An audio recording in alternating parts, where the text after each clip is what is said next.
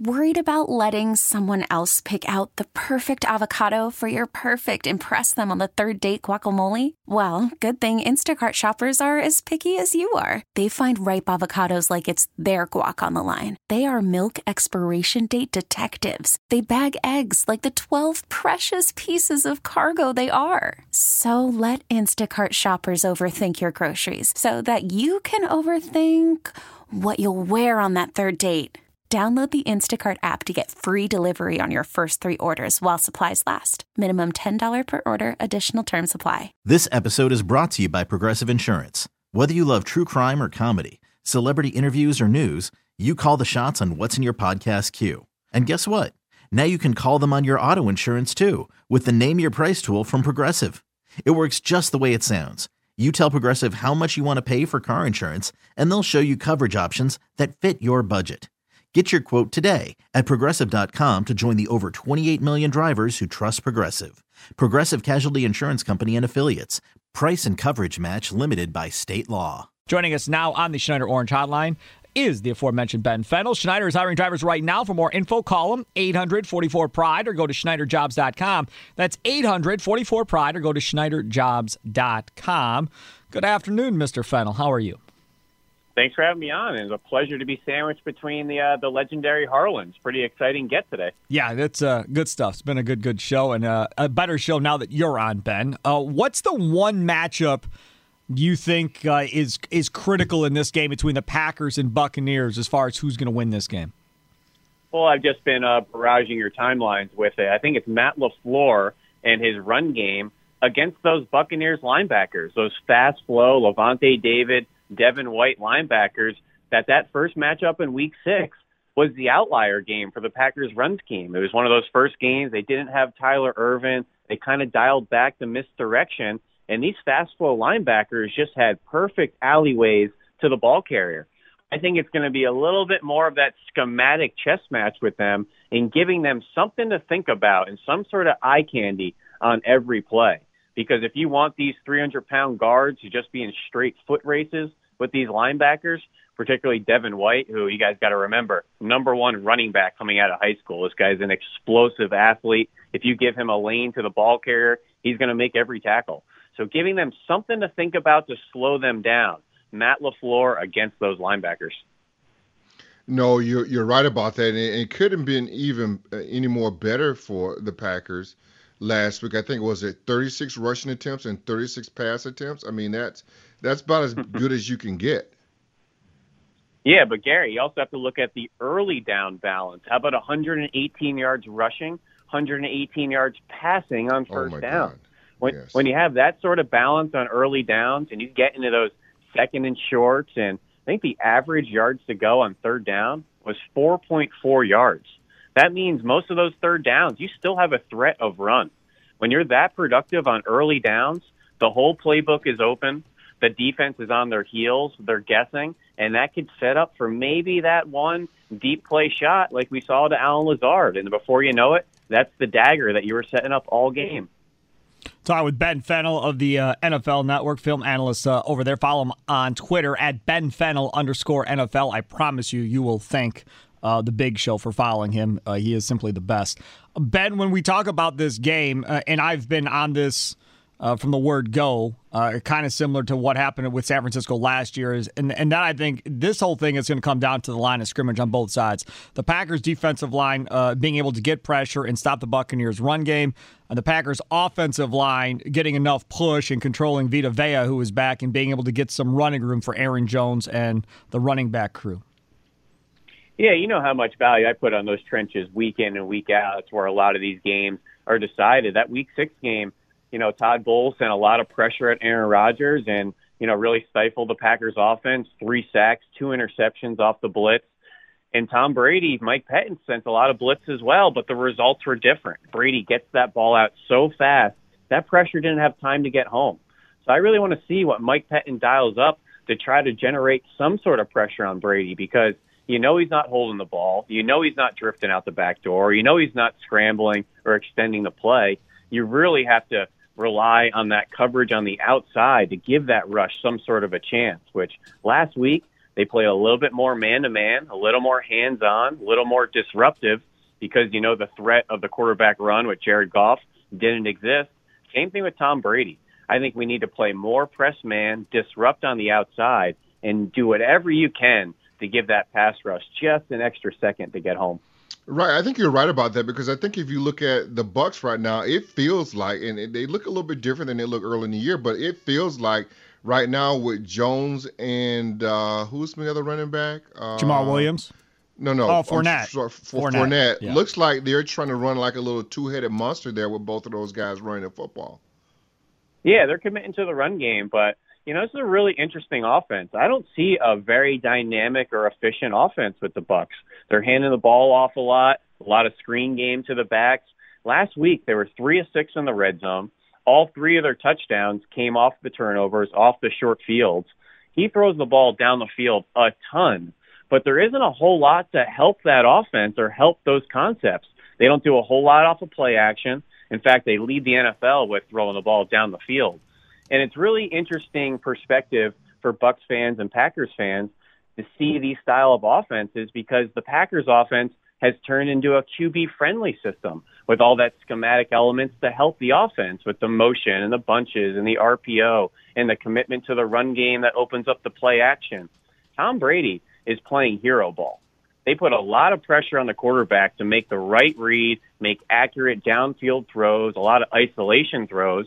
Now, the hero ball, it has the ability to throw for almost 500 yards and 6 touchdowns like they did against Detroit. It also has the ability to lay an egg and lose 38-3 like they did against the Saints.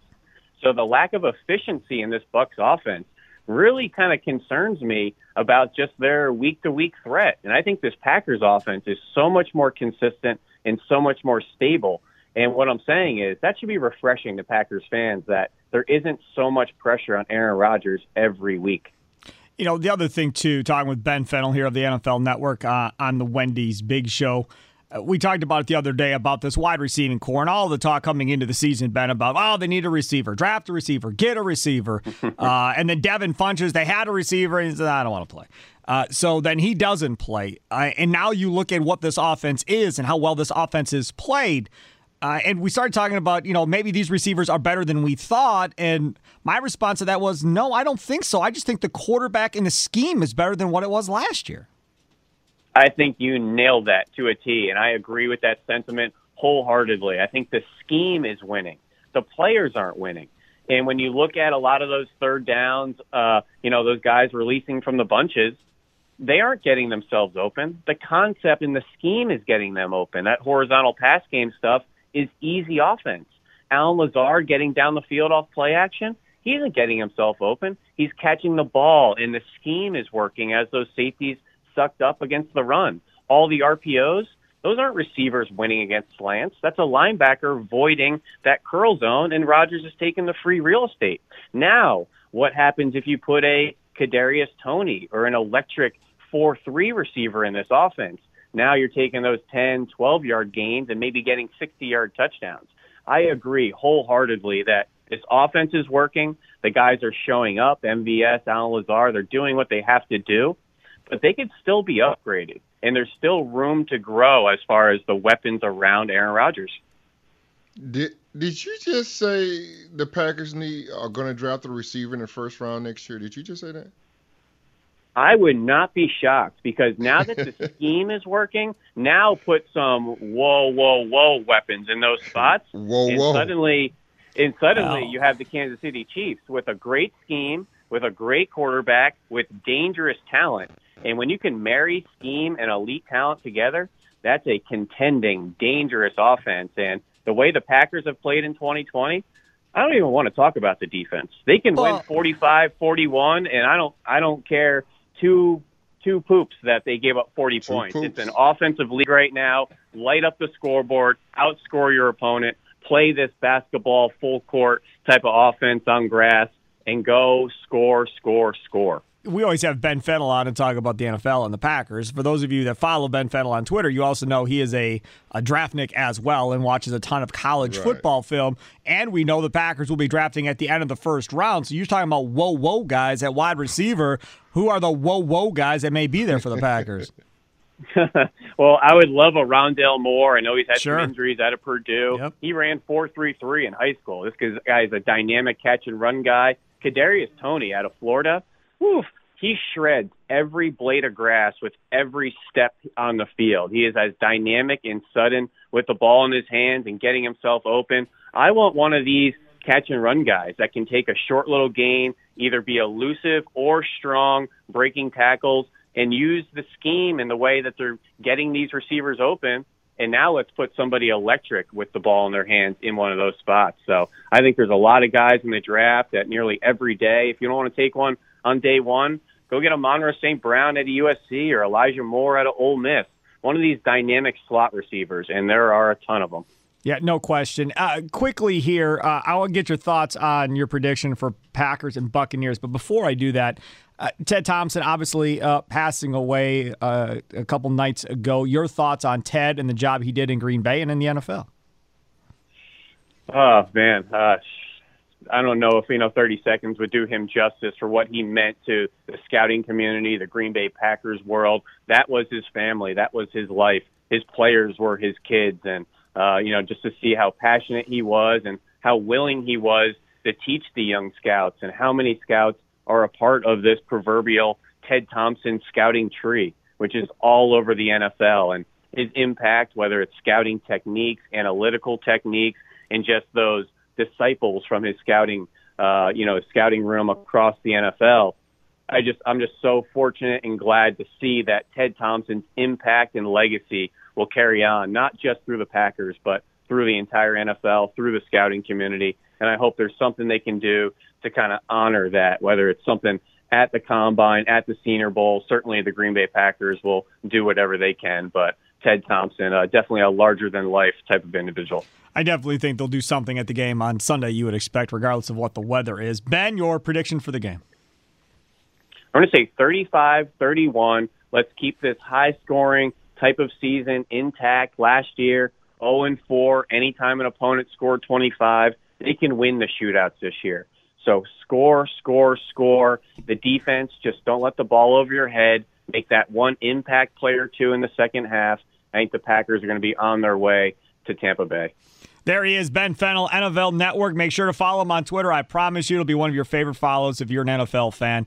At Ben Fennell, FENNELL _NFL. At Ben Fennell _NFL. You'll thank the big show later. Ben, thanks so much. We'll talk to you next week. Take care, boys. There he is, Ben Fennell, joining us on the Schneider Orange Hotline. Schneider is hiring drivers right now. For more info, call them 800-44-PRIDE or go to SchneiderJobs.com.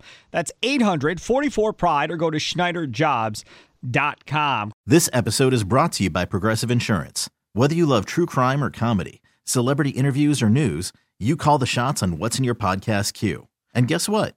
Now you can call them on your auto insurance too with the Name Your Price tool from Progressive. It works just the way it sounds. You tell Progressive how much you want to pay for car insurance, and they'll show you coverage options that fit your budget. Get your quote today at Progressive.com to join the over 28 million drivers who trust Progressive. Progressive Casualty Insurance Company and Affiliates. Price and coverage match limited by state law. Okay, picture this. It's Friday afternoon when a thought hits you. I can waste another weekend doing the same old whatever, or I can conquer it. I can hop into my all-new Hyundai Santa Fe and hit the road. Any road. The steeper, the better. Because my all-new Santa Fe is available with H-Track all-wheel drive, so I can hit the trail without a worry in the world. Heck, with 3 rows and best-in-class rear cargo space, I can pack the whole family in with all our gear. We've got available dual wireless charging for our phones, so we'll never lose touch with civilization, and we won't lose touch with the primordial power of Mother Earth. So which is it? Waste the weekend or do something a little more epic? And conquer it in the all-new Hyundai Santa Fe. Visit HyundaiUSA.com or call 562-314-4603 for more details. Hyundai, there's joy in every journey.